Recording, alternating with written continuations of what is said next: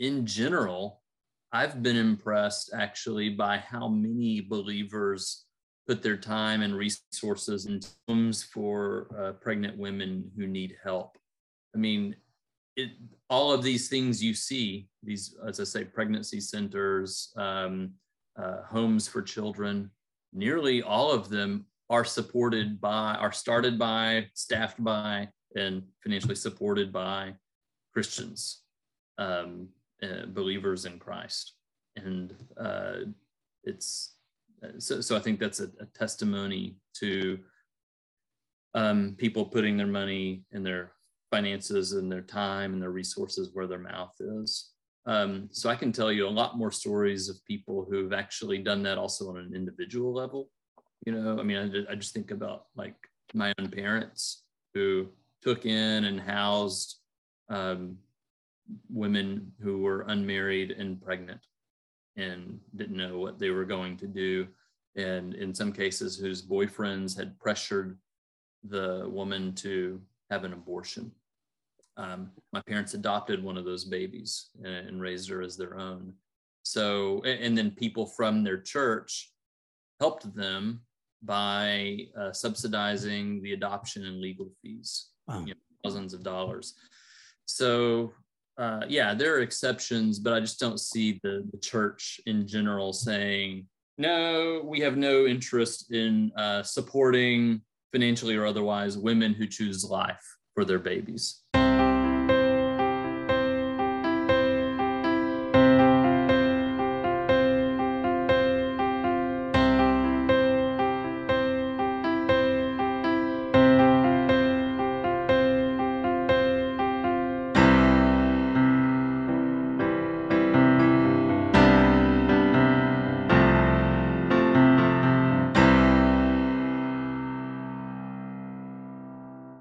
Well, Keith, thank you, sir, for joining us on Faith in the Folds. It's a pleasure to have you with us today.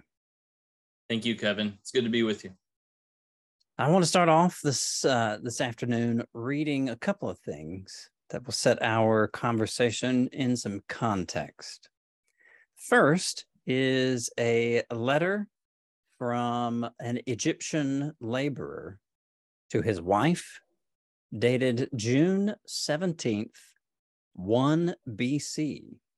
Gentleman's name is Hilarion, and he writes to his wife, Alice. He calls her his sister, but that's just a convention.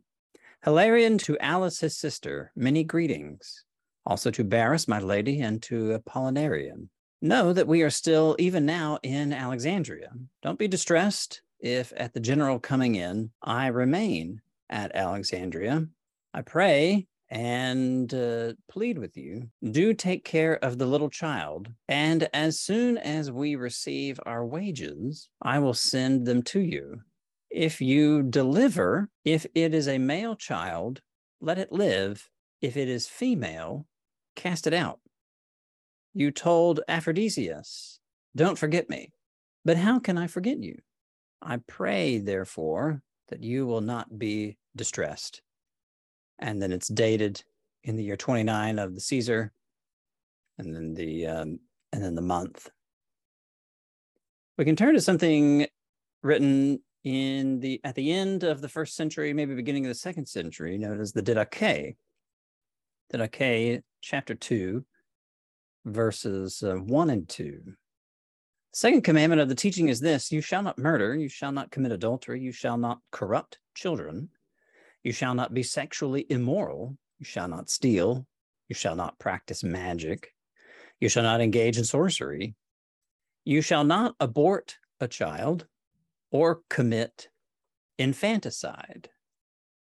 With these two texts, maybe 100 years apart, we have some very stark realities that we're presented with, where we see the clear instruction of a father to expose a child to commit infanticide, of a child based on that child's sex.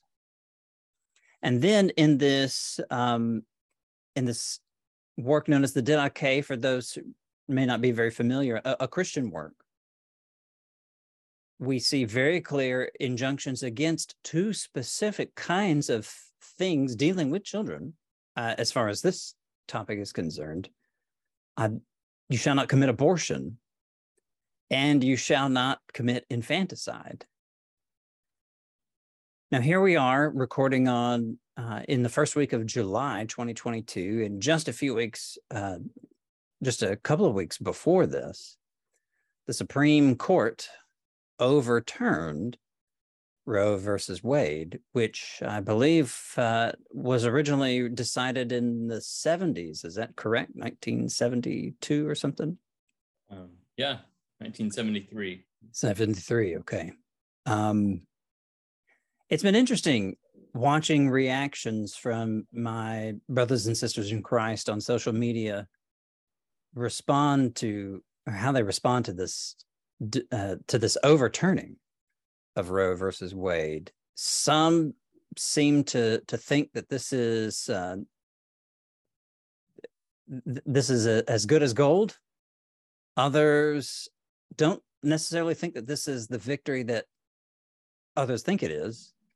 And some Christians lament for various reasons. Keith, let me ask you, what kinds of reactions have you seen from Christians, and kind of help us think through some of the things related to this topic? Yeah, well, I first of all appreciate you starting with those documents to give us some historical perspective, that these are not questions that have only been dealt with in the last 50 or 100 years or whatever. These are things that humans have been thinking about for a long time, and Christians have been thinking about for a long time. You ask about sort of Christian reactions that I've seen. You mentioned social media. I don't do social media. And you're better for it, sir. Okay. What I keep hearing. I do have a Facebook account, but that's it. Don't use it often. I don't kind of scroll through other people's things. So I've not seen much there. I can say that, and I'm sure this is different, in different cities, different subcultures of even our own country, but I've been at the church assembly on 2 Lord's Days since the Dobbs decision was publicized, and have heard absolutely nothing one way or another about it. Church. And that may even include, I would say, private conversations. It hasn't come up in the public assembly or class or anything. I'm the one teaching the class that I go to, so that could be on me. That might be an indictment on you. Maybe so, or a statement one way or another. But there is a reticence when it comes in the congregation I attend, when it comes to anything that could be divisive or anything that could be construed as somehow political. We want to make sure we stay away from and keep politics out of the assembly, which itself is commendable. I think it's interesting how abortion, because politics has gotten involved in abortion in this country, that we think of it as Americans, we think of it first as a political matter, when I would argue that it is primarily a moral issue. But certainly. So I think that kind of explains the utter silence at church and why I don't have a lot of evidence to say one way or another. Here's how Christians I've been around have responded. There are a few exceptions to that. I do recall a friend, probably the day or the day after, that I was with in person, and we were looking at the news, and he is also pro-life. He's against the practice of abortion. But he said, yeah, that's good. I hope Christians aren't mean about this. And I said, what do you mean by that? Christians aren't, you hope they will not be mean.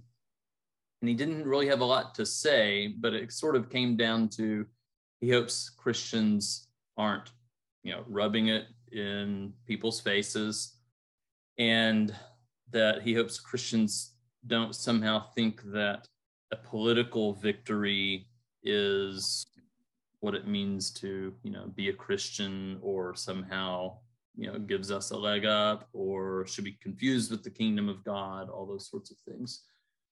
So there was that. I did see a Facebook post by a friend who, after the decision, simply posted a link to an autobiography by Clarence Thomas, who is, by any reckoning, an impressive figure. His story is very impressive, but he's obviously instrumental in the decision. One of the comments under my friend's post just said, "And now I unfriend you." Oh. So I don't know if that guy was a Christian or not, but it was just interesting to see the response to my friend's post was someone unfriending him over that. Yeah. I can't even feign to be surprised, because a lot of too often, and I get this way sometimes too often, that it takes something so small as that, for someone to say, okay, I'm done with you. Well, yeah. And just to, like, you don't have to agree with everybody you're Facebook friends with. Being a Facebook friend doesn't mean that they are your best friend or you're whatever, right, spending a lot of time with them. You're there just to, I guess, be friends and connect. That's that sort of thing. But to say, I don't even want to hear from you anymore because you posted Thomas's autobiography is, I think, all of this is sort of indicative and reflective of kind of where we are as a society, I think. Just driving around last night, I saw a marquee on a church that said, "Let women decide." So that interesting. That kind of tells you what they think about this Supreme Court decision. I always want to let them decide what. Choose what. We want women to decide whether a person or a human being has the right to live, or let women decide whether they should have sex. I'm all for that, but anyway, let women decide. Yeah, it's interesting. You were talking about the whether the silence or reticence or hesitancy at your church. I think it has been alluded to where I work. I was talking with a friend just earlier this week, who is a preaching minister for another church in Texas, and I'll just say that. Narrows it to about 1,700 others. That's right. Yeah. Churches of Christ, anyway. Yeah. And as we were talking, he said that a person from their congregation had wondered, after 2 weeks of silence, wondered when he, as the preacher, was going to step up and make a statement about this. And he and I were both frustrated at how this person crafted their argument for why he, the preacher, should make some statement, and why single out him as the preacher rather than, say, the shepherds of that particular congregation or any other number of people. It has been strange. There's been quite a variety of reactions, and we've covered a lot of those. Part of what I like to do in conversations like this, really in any conversation that deals with something as significant as what we find in really what I like to do in conversations like these is to root them historically, because I think there's real wisdom, and you and I would agree on this. There's real wisdom in seeing, what did our spiritual ancestors think about X, Y, and Z? Does that give us some insight? Maybe they were mistaken on something. Maybe they are more enlightened than we are on something. And so that's particularly why I opened up with this letter from this Egyptian laborer and from the Didache. Now, biblical passages, specifically biblical passages, do address all kinds of ethical issues. Keith, are there any in the Bible that specifically address abortion? Not directly. So yeah, you can check your biblical concordance for the word abortion and not find anything in there.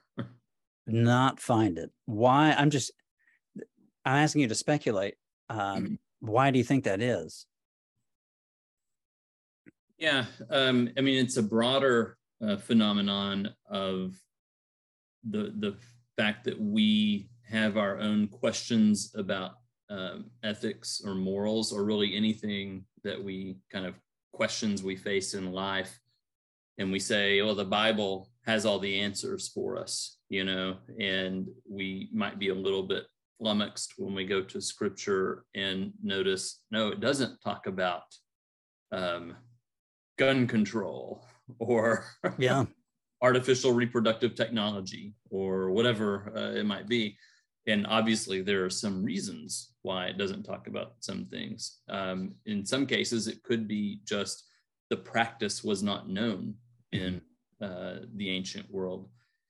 This is not the case with abortion, as what you just read earlier points out. So the practice is known. So that's not why it's not mentioned in scripture. A couple of other reasons it could be. Besides, I mean, some will say that the biblical writers didn't care. That's why it doesn't mention a particular issue or ethical issue. Yeah. Could be, but not necessarily. So I think would be the case with abortion. A couple of other possibilities.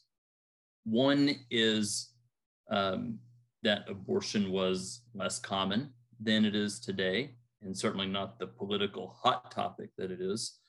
Doesn't mean it didn't happen. It doesn't mean that politicians or kings or whoever didn't have something to say about it or even legislate about it. I think it's fair to say that it seems in the ancient world that abortion, being for or against abortion, was not a staple in anyone's platform. Right. I think that's fair to say.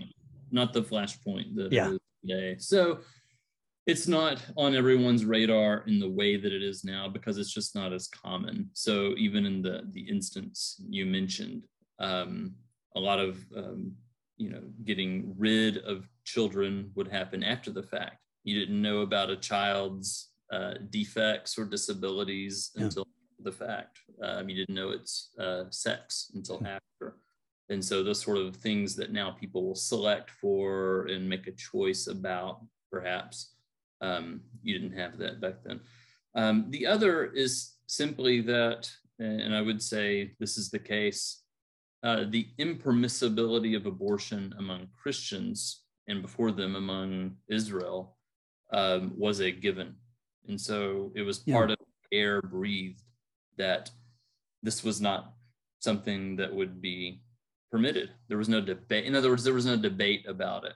So when you see the biblical documents, these are all ad hoc occasional documents that are written by specific authors to address specific human communities in their time and place and situations. And take the letters of Paul, for example, addressing particular problems in these congregations. That apparently was not one of the questions the Corinthians wrote to Paul about. Yeah. If he had, I think he would have addressed it. It was not one of the things that divided the Jewish Christians and Gentile Christians in the church in Rome. There were other things that divided them. So he writes about those things. That I think is why scripture does not directly address abortion as the practice that was known back then. Yeah. We have to go to, for specifically Christian instances of talking about abortion, we have to go to something like the Didache or some of the other church fathers, also the Epistle of Barnabas, and other letters before we start naming it specifically. In the Christian mindset, I think it would have been understood generally as falling under the broad category of murder. That is the language that is used. You shall not murder by means of abortion. But yeah, it is not mentioned. But what about passages that speak to the personhood of the unborn? You mentioned earlier that it might be somewhat surprising that abortion is a political issue when you would see it maybe more as a moral issue. I think you might also agree too that that there's some elements of a philosophical understanding of what it means to be human involved in this too. And so what does the Bible give us in terms of understanding personhood and how that might relate to one's status as being unborn in utero? Yeah. So with all of these questions, Scripture may not address the direct question we have about a topic, and here's where I would say, yes, Scripture does have the answers to life's questions. Mm-hmm. And when we read it a little more broadly to look at the principles that are there, when something's not addressed on a direct rule level, we might say, then we have to look for those principles. And those, I think, are abundant in Scripture. A couple of passages come to mind that address it fairly directly, this question of just sort of the status of the unborn or preborn child. Psalm 139. I think both of these passages are fairly familiar, perhaps, to many Christians, but Psalm 139, starting in verse 13, speaking to God. This whole psalm is a prayer to God. For it was you who formed my inward parts. You knit me together in my mother's womb. I praise you because I am fearfully and wonderfully made. Your works are wonderful. I know that full well. My frame was not hidden from you when I was made in the secret place, intricately woven in the depths of the earth. Your eyes beheld my unformed substance.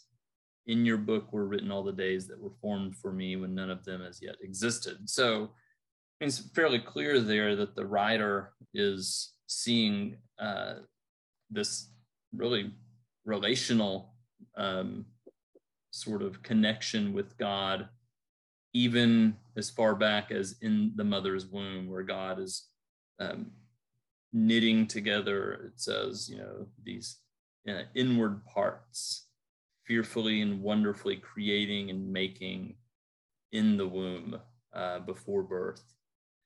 So that one I think is about as direct as it gets in Scripture, addressing just this principle of what's the status of this preborn child. Yeah.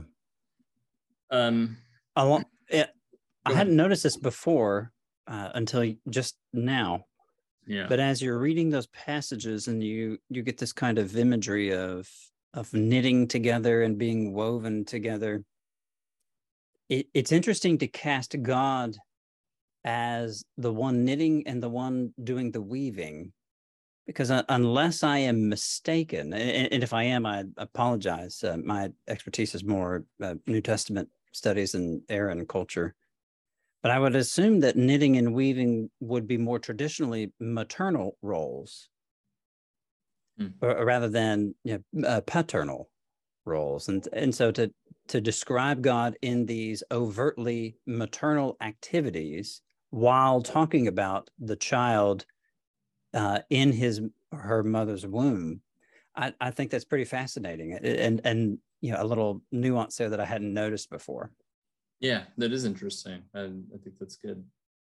Yeah, and of course we would say there's a scientific process happening here. You can describe biologically and all of that, but just as in the, formation of life itself, you can describe it biologically, but the biblical writers see God as intricately involved in all of this.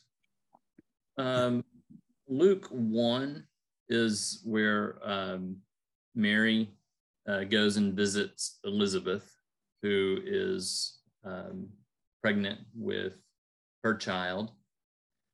Later, he'll be named John, so John the Baptist. But Mary, who has just received news that she will be with child as well. So the virgin with child, and then this old barren woman with child. But it's what happens when they meet up. So this is Luke 1, verse 41 and following. Elizabeth heard Mary's greeting. The child leaped in her, that's Elizabeth's womb. And Elizabeth was filled with the Holy Spirit. And then said in verse 44, as soon as I heard the sound of your greeting, the child in my womb leaped for joy. So I think that's interesting that, again, it's indirect here, but the child is portrayed here as an agent. It's like we would talk about the child kicking or whatever, it's doing something here. What's interesting here, of course, is the timing of it. And, she sees something maybe miraculous happening here. At the very least, on a completely just sort of human level of this story, it's not like just a clump of cells was doing something, Right. Yeah. The way that the writer is portraying this, and that Elizabeth apparently is portraying this, that I don't think he necessarily like this preborn baby is understanding what's going on or something, or can process, discursively, and is self-conscious and all those things. I'm not sure that's being suggested by the writer. I'm not suggesting it, but there's something happening here where there's a personality involved, that it's, again, the child is described as an agent that is reacting to a situation. So that's, I think, a descriptive way of how that's being portrayed. But yeah, in both of these, it seems like God is knowing, he's relating to the fetus in the womb. And then there are other passages I would just call a little more indirect that come to mind. Job 10, verses 8 and 9. Won't look up all of these, but Isaiah 44 and Isaiah 49 in a couple of places, maybe others, but talks about the servant of God being formed in the womb. So Isaiah 44, for example, says, he who created you and formed you in the womb, O Israel. Again, it's talking about the corporate Israel there. So it's not about a literal birth and being literally in the womb, but it's a metaphor, and it's using a birth metaphor. And it is, again, this knowing, this creating, and setting apart in the womb. All right. Jeremiah 1:5. Jeremiah has the same sort of language about God knowing him in the womb. So I think those passages are all relevant to the discussion. And maybe any one of them on its own, you could kind of, deny the force that I'm giving to it here, or that I see in it. But all of them together, I think, testify to the importance of something we see throughout Scripture, and that is that children are always a blessing. Even children conceived in, less than ideal circumstances. I don't remember any place in Scripture where they say, well, we should get rid of the child, or the child, doesn't have a right to live. Children are a blessing in general in Scripture, and I think should be seen that way. Yeah. It's interesting that, especially when you compare that particular aspect or that particular view of children as a blessing, if you compare that that biblical trajectory with what we see elsewhere in the ancient Near East and even in the ancient Mediterranean worlds, we see a similar kind of thing, at least similar to some degree. I alluded earlier before the recording that the Anchor Bible dictionaries, which is, it's a little dated these days, but still has some really great information. The Anchor Bible Dictionary entry on abortion in antiquity is really illuminating because it's just a thorough review of ancient Mesopotamian, Babylonian, Hittite, Syrian, you name it, laws concerning induced miscarriage. So, which is something that we see in Exodus. Exodus gets mentioned, but also later laws about the willful destruction of an unborn child, especially in Greek and Roman and in Jewish thought as well, represented in Philo and I think Josephus. That generally there is a concern for the well-being of the child. In these extra biblical sources, the well-being of the child as a potential contributor to the needs of the community and the state. And while that is different from maybe the biblical trajectory, I think there is at least some similarity to where, generally speaking, this child is precious. This child is the key to the preservation of the line or the community or the state or whatever it is. It's fascinating how, despite these differences in cultures across time and space, there is that common thread that runs through a lot of the legislation we find that deals specifically or by way of implication with abortion. Yeah, I'm thinking of, just in the Roman context, the marriage laws that were passed under Augustus Caesar. So there were requirements for Roman citizens once they reached a certain age to be married. And if you weren't, then you paid a fine, basically a tax on being single. Now, that's about marriage, but the point there also is about procreation and the getting of children, the raising of good Roman citizens also. So yeah, there was legislation there, and there's legislation even in our common laws today when you bracket out abortion that seem to really speak to the personhood, the dignity of the life of the preborn. So, like, I think in most states, if not all, if a pregnant woman is murdered, the perpetrator will be charged with double homicide. That only makes sense if the baby in the womb is treated as a person. I mean, that's what's happening there. So yeah. There's a lot more that we could get into as far as historical legislation on this and how that might be relevant for discussions of what we see in the biblical text. But I want to move on and ask this. We've alluded to this earlier, but what kinds of attitudes toward abortion do we see throughout Christian tradition, throughout church history? Has there been kind of two camps, like there seems like there are today, or has it been generally one-sided? What have we seen throughout church history on ideas on abortion? In short, it has been a one-sided take on this, and you've already cited the earliest evidence. In other words, what we're seeing in Scripture, when we talk about what are the principles in Scripture that seem to support a pro-life position and the impermissibility of abortion, is confirmed throughout the early history of the church, and then that is a thread that is dominant throughout the entire history of the church.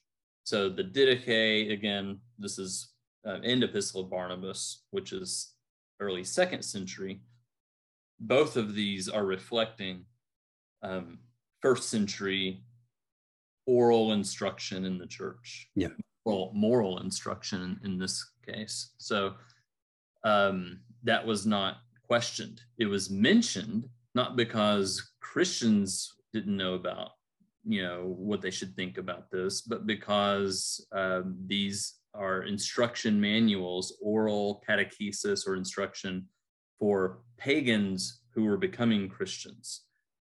So for pagans, it is a debatable question, and a practice that was known and done. But for Christians, and for those coming into the Christian community, they needed to be told what is, in that case, in the Didache, it is an expansion of those commandments, the love commandments and the do not murder, as you said, commandment there.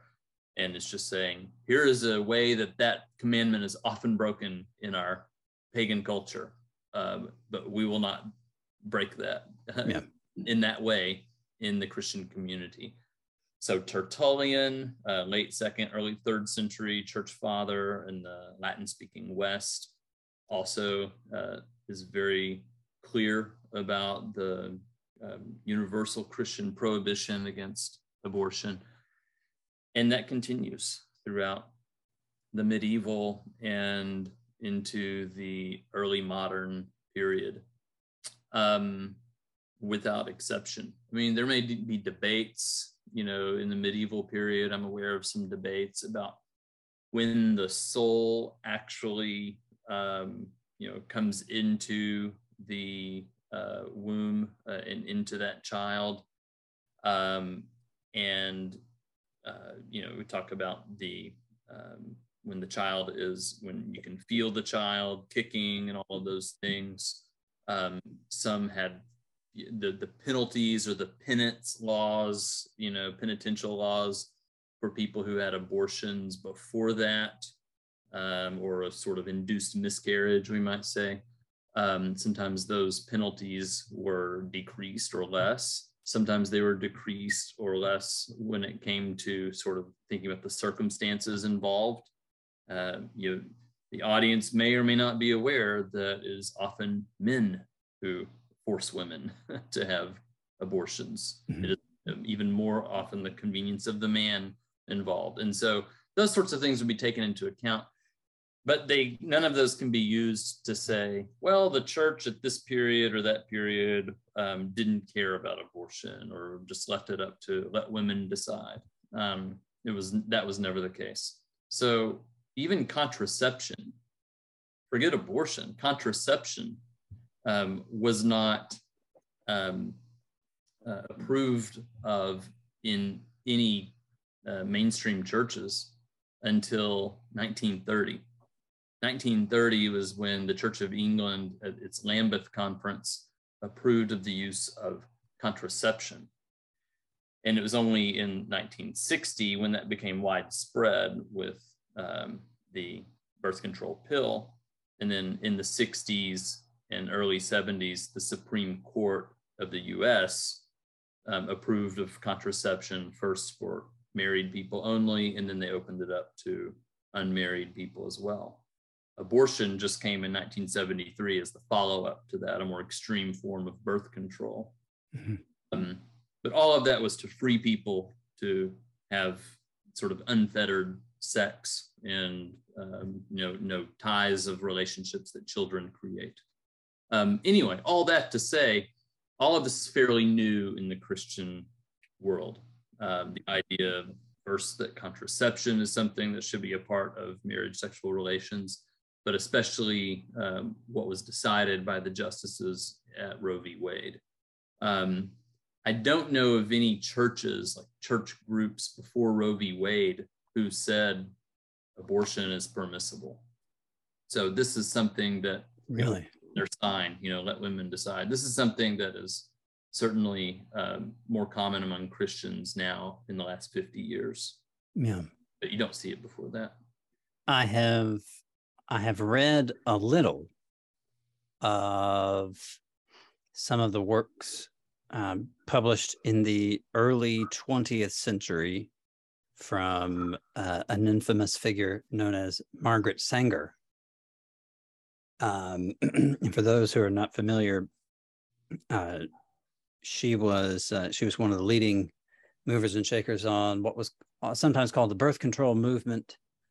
A big eugenicist, which was largely why she felt birth control was such an important thing. A lot of her talks were given in places around her community in the Northeast, but I can't think of a single instance that I've seen where she was speaking at a local church about this kind of thing. No, I don't think you'll. She actually strongly opposed church teaching on it because, in her mind, it was this is uncomfortable, but it is simply historical fact that she routinely criticized church teaching as it was brought over by immigrants from places in and around the Italian peninsula who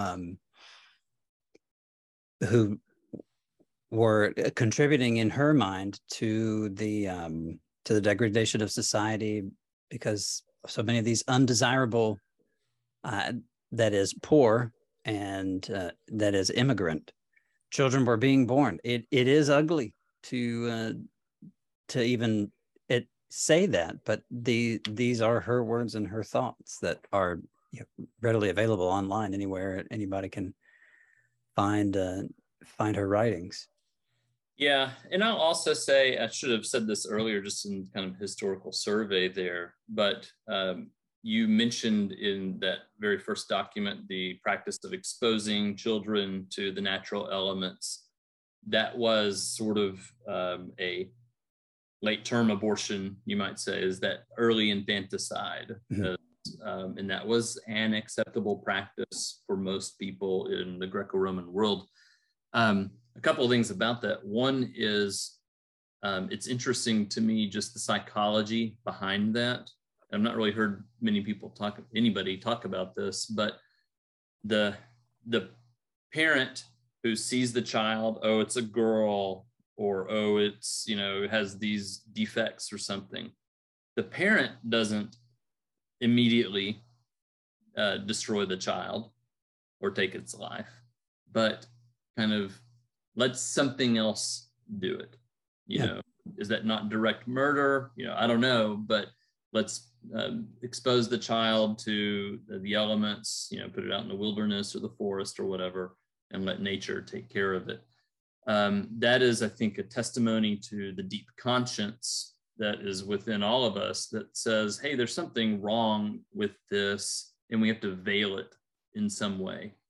And so we don't want to show women, going in for an abortion, an ultrasound, or talk about what the baby looks like, so we sort of blind ourselves to it so that we can sleep at night, perhaps. The other point is that Christians not only opposed abortion in the Roman Empire, but were known for rescuing those children who had been exposed and abandoned by their parents. So their reputation was not just, hey, we talk about being pro-life, but they went out and took those children and raised them as their own. So yeah, and that particularly is relevant when you look at something like the Didache or the Epistle of Barnabas. The statement that I read, "You shall not commit infanticide," in Greek, that is worded slightly differently. We're using English terminology there, but in Greek, it's very clear, "You shall not kill that which has been born." Right. Is the specific Greek wording of what my translation said, which was, you shall not commit infanticide. And it's very clear, you shall not kill that which has been begotten, basically, that which has been born. I had not considered that line of reasoning, Keith, until I had read your chapter on abortion in your book, Ethics Beyond Rules. I think you do a good job of treating this topic directly and also pastorally, which is kind of tried to be the tone that we've taken here so far. Let me switch gears a little bit and ask about something that is maybe a little more philosophical than, say, historical. I think Christians, based on the biblical trajectory that we looked at earlier, I think Christians can make a pretty compelling argument to at least other Christians for the personhood of the unborn child. But what about from a secular perspective? How could I, a Christian, maybe make a strong or stronger argument for the personhood of this unborn child to a friend who maybe does not have the same religious convictions that I do, or maybe has no special religious convictions? Yeah. It's difficult in some ways simply because if you have no particular religious faith, then I wonder for that person what is meant by personhood, or the personal dignity, the dignity and worth of life in the first place. So whatever they mean by that, I suppose the way to get at it is, hey, do you think that a born person is worthy of this right to life? If they do, I don't have to ask on what basis do you. I don't, I'm glad if they have an inconsistent view that actually comes out Christian, right? And I think there's a lot of that with the agnosticism and atheism, secularism in our society that still trades on a lot of Christian principles. And one of those is the right to life for everyone. So if they do agree to that, then it's just a matter of asking about, then what's the status of this person before birth? That threshold there, scientifically speaking. And so raising no issues of scripture or principles from Christian tradition, scientifically speaking, with successful conception, there is not one other external thing that is added that would change the genetic makeup of the fetus. So any other threshold that would be suggested is subjective and arbitrary. The DNA at successful conception, the DNA of that human being is complete. What has been conceived will grow into, unless you terminate it yourself, right, intentionally, will grow into a baby and an adult human being. So speaking as objectively and scientifically as possible, whatever that conceived thing is spiritually, you can bracket that out. It is biologically a human being. And speaking rationally, I guess my question for someone would be, is there any rationale for a substantial change in the moral status and worth of this human being between the time it's formed at conception and the time it's born? What would be the rationale for some sort of change in its moral worth and status in between those two things? Since nothing is added to it, nothing is done that's different. Okay. That's the best I can do with just, I would say, an argument based on reason alone. And I think I asked that question because I think the burden of proof is on the person to suggest why a substantial change has happened. I will play devil's advocate just for a moment Okay. only because I know that this kind of discussion comes up. And this was something that I had mentioned to you earlier as we were discussing the details of what we would talk about. Mm-hmm. One might say that capacity, whether mental or physical capacity or something along those lines, might also be an indicator of personhood. And therefore, due to the unborn child's limited capacities, that might be the reason for which one deems it more reasonable to terminate the pregnancy, kill the unborn child, whatever language one is going to use there.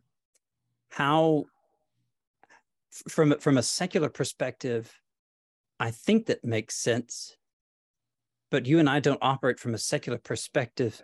So maybe help us kind of walk through the relevance of capacity for this kind of discussion.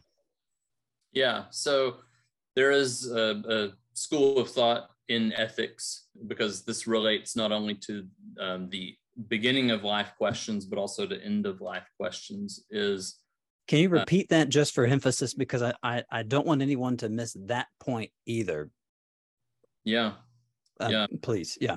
We're talking about capabilities, and if that is what defines personhood, that is relevant to a person who has not yet developed those capabilities, that is a baby, or a person who has lost those capabilities, namely an old person who's suffering from dementia or some sort of mental incompetence, someone who's been through a traumatic brain injury, maybe, or is in a persistent vegetative state. All of those kinds of things would apply to them as well. So if you're defining personhood based on, let's call it functionality, all right, whether they can function, what are those functions? You know, if it's some sort of self-consciousness or self-awareness or ability to relate, you know, fine if someone wants to go there, but to be consistent, still the passing through the birth canal does not automatically make that child able now to function in those ways. And so if you're going to say that an unborn child doesn't yet have self-consciousness and those sorts of things, well, neither does an infant, neither do probably toddlers, you know. And so most people would be horrified to suggest it, but there are some ethicists who are willing to bite the bullet, atheists who would say, like Peter Singer and others famously, who would say, yeah, infanticide, you know, up through, you know, the toddler years, up through a couple of years old, is permissible for that reason. So I think, yeah, the capability really goes down a slippery slope that, and it is a slippery slope if you have no mechanism to stop the slide, right? And you've taken that away. If it's capabilities of self-consciousness, then not only do the preborn babies go, but your infants and toddlers, your profoundly mentally disabled, those in a vegetative or incompetent state. So there's that. Now, from a biblical point of view, I would say that all of those passages we looked at that sort of seem to respect the preborn life aren't so much about how that child relates to God, but about how God relates to the child. Yeah. So it's about, if it's about relationship, it's not what the child can do, it's that God did these things to and for that baby in the womb as he's forming it. That's what gives a person dignity, is that we're the recipient of life from God, not based on whether I can, you know, do math or think about myself as a person. Let's really hope it's not mathematical ability. Whatever it is, yeah, whatever threshold we give to that is, at the end of the day, arbitrary also. Yeah. So. I like the emphasis there too, or highlighting the the fact that the initiative is God's initiative there in the determining and valuing of life. That is very much an act of God's graciousness, to take that divine initiative. I've been teaching a Wednesday evening class here at church on the covenants of the Old Testament, and one thing that we've highlighted several times is, the divine initiative in generating these covenants, whether it's with Adam or Noah or Abraham or the other covenants that we see with Moses and David. Yeah, I can see some kind of a strand of thought that runs through a lot of this discussion related to divine initiative. Sorry, were you going to say? Okay. One thing that I've spent several time talking with a good friend about is this issue of rights, what we might call personal rights or individual liberties or something along those lines. The Bible speaks very highly on the value of human life. I mean, the passages that you gave there are indicative of that, even in what we might call a more brutal society as represented in the Old Testament. There's still a very clear value on human life. It rooted especially in the prologue to the Mosaic covenant. You shall not murder, and among other things listed throughout there. Throughout the Old Testament and especially on into the New Testament, very clear about value of human life. But the Bible does, unless I'm mistaken, it does seem to be relatively quiet on things like personal rights and individual liberties, and those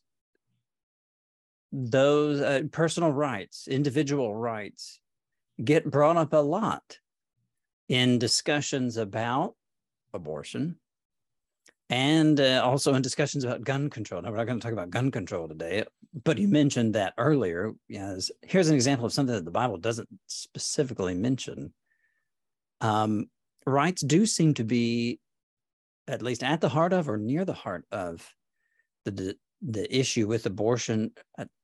What place do personal rights or individual liberties have in a Christian worldview? Am I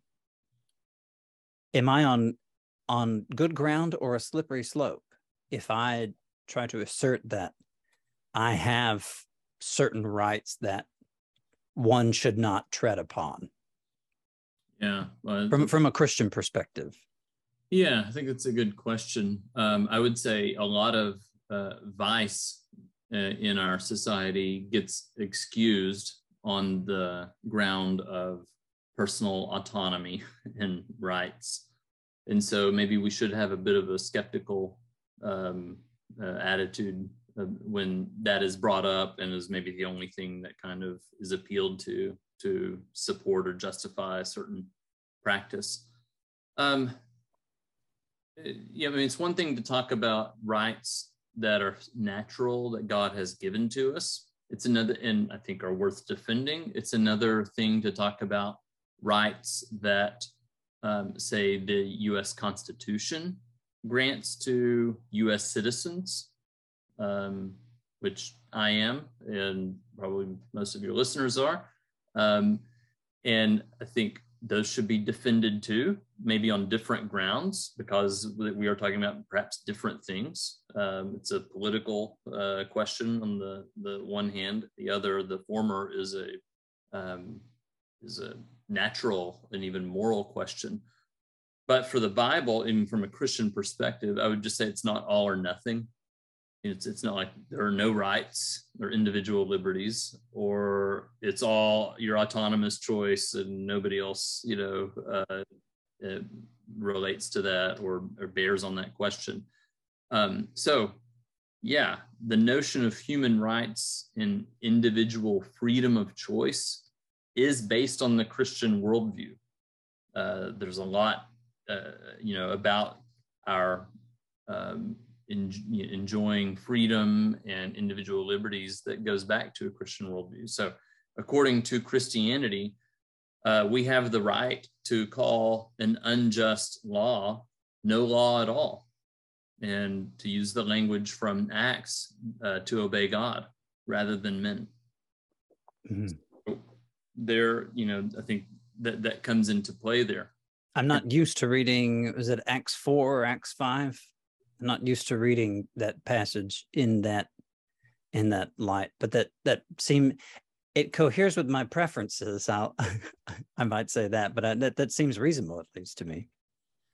Yeah, and when I say, a law that is unjust is no law at all, I'm just channeling there also Christian tradition, Origen, Thomas Aquinas, Martin Luther King Jr. This is famously what he does in his letter from Birmingham jail.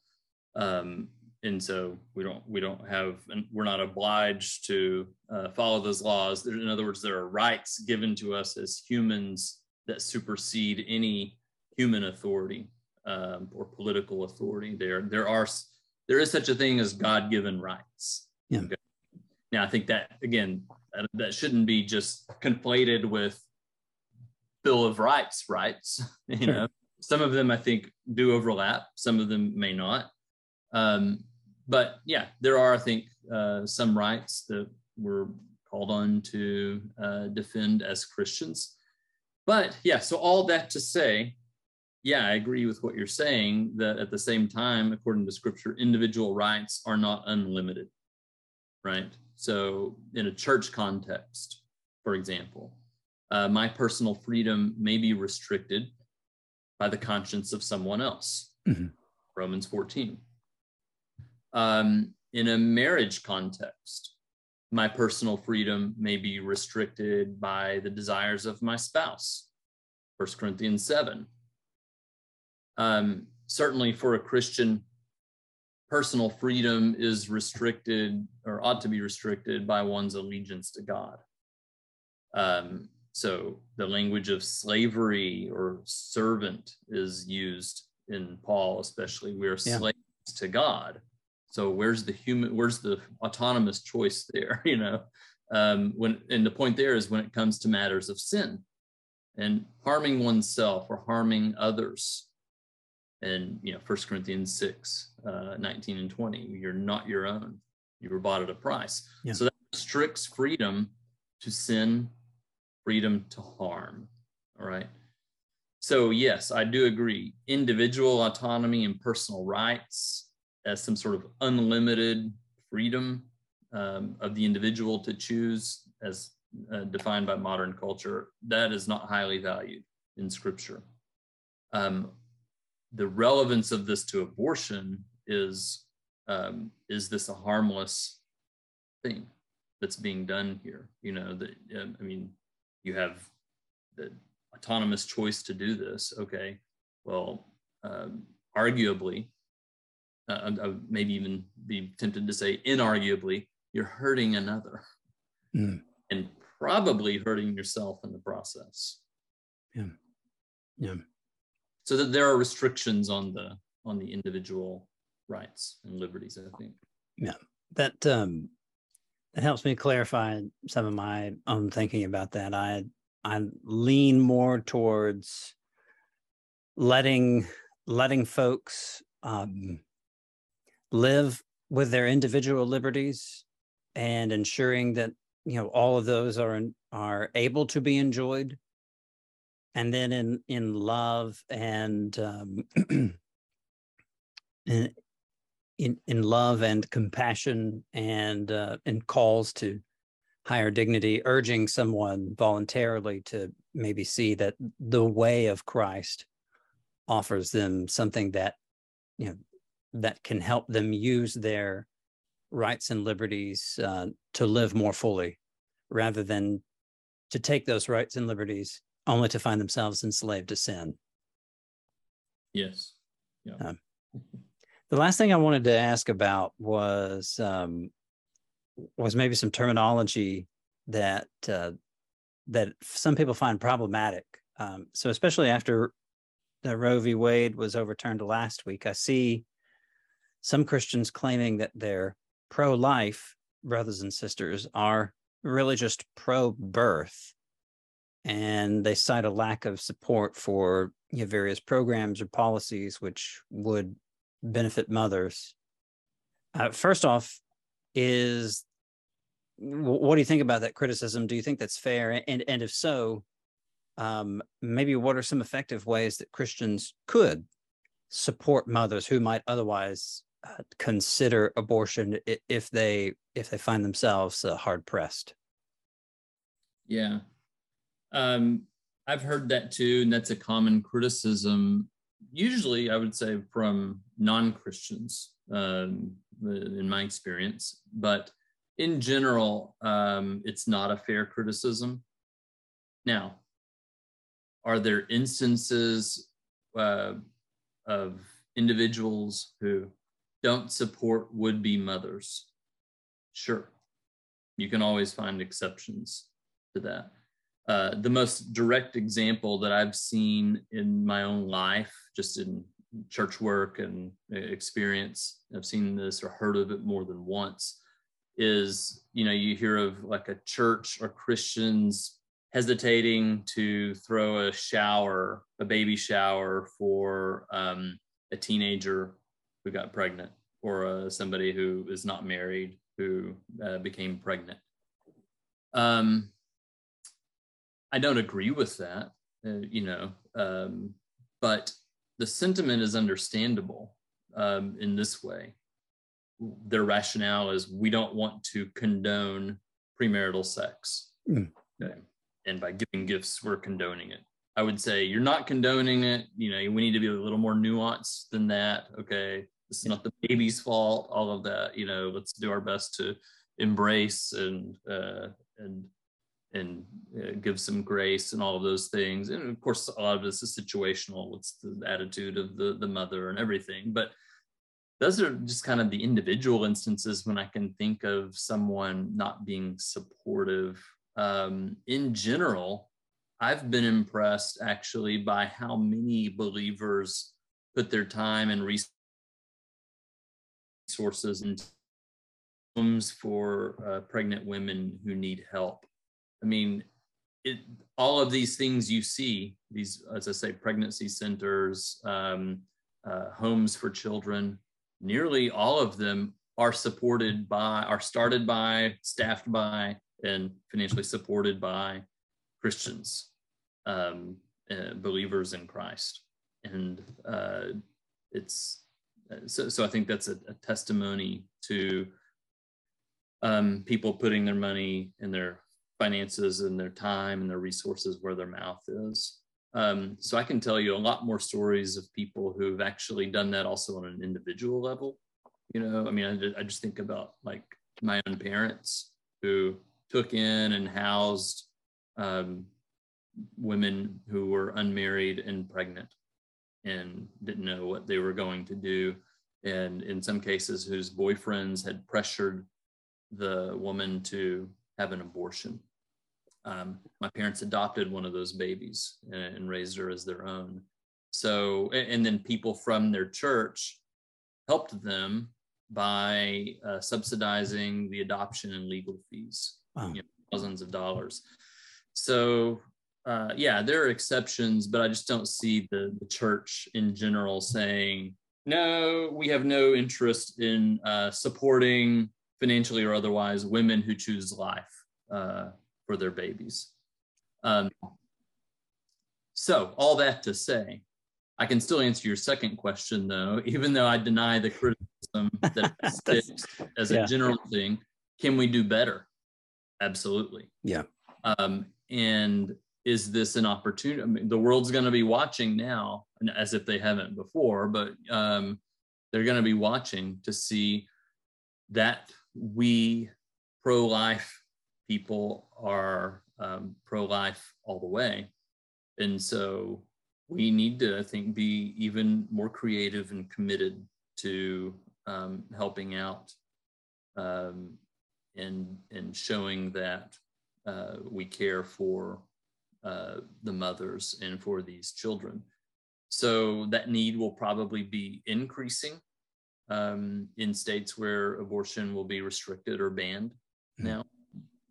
But every church, so I'm not sure I have the kind of the magic answer to and solution to all of this, but it just seems like some really easy things we can do is that every church and probably every individual Christian who can ought to be supporting institutions that care for vulnerable women who find themselves, pregnant or new mothers, and children who need a home. There are already organizations that do a fantastic job of helping people in these situations. And the ones I know of, a lot of them are just strapped for resources. Shouldn't be. They should have what they need. We should be giving them what they need. We should be volunteering. We should be helping as we can. I've always thought, and this is just a thing I've said over the years and thought about a lot. And whenever I have the venue for saying it, I say it. So here's a venue for saying it. But I've always thought that churches should offer to pay the legal fees for Christian couples in their congregation who want to adopt. It's just, I know the real cost is in the upkeep, not the initial cost there. Right. Yeah. But it's a real barrier to a lot of people, I think, who otherwise would adopt when you're staring down just this initial cost of many thousands of dollars. We're talking about 5 digits amount of money, and that's ridiculous. That needs to, so legally, that process needs to be streamlined. Adoption, and not made such a burden on people who would love to be provide a home for kids. So yeah, when I was still in school at Asbury Seminary, their theme for 1 year or a couple of years was attempt something big. And it was a challenge to the student body there to, really step out boldly in faith and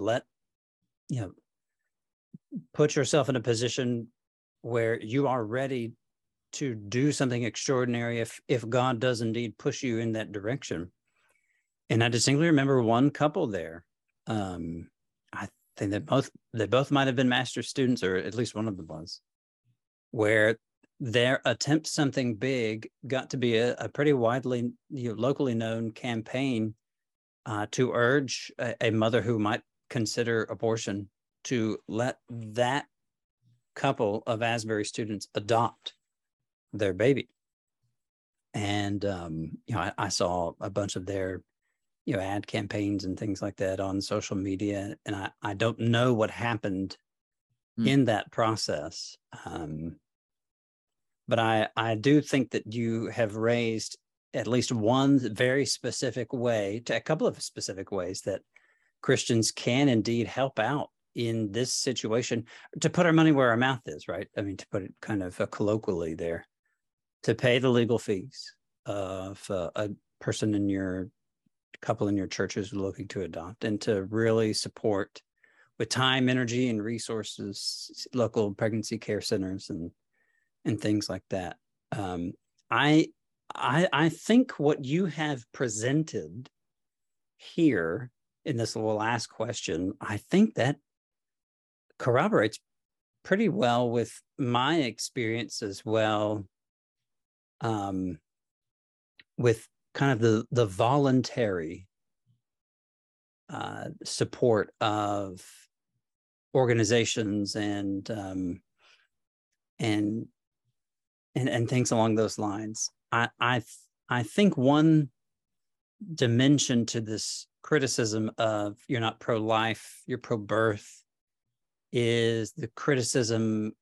It lends itself easily to some political criticism where one might be unwilling to have their taxes raised for additional social programs or something along those lines that might help ease a mother's burden, and there may be some legitimacy to that criticism as well.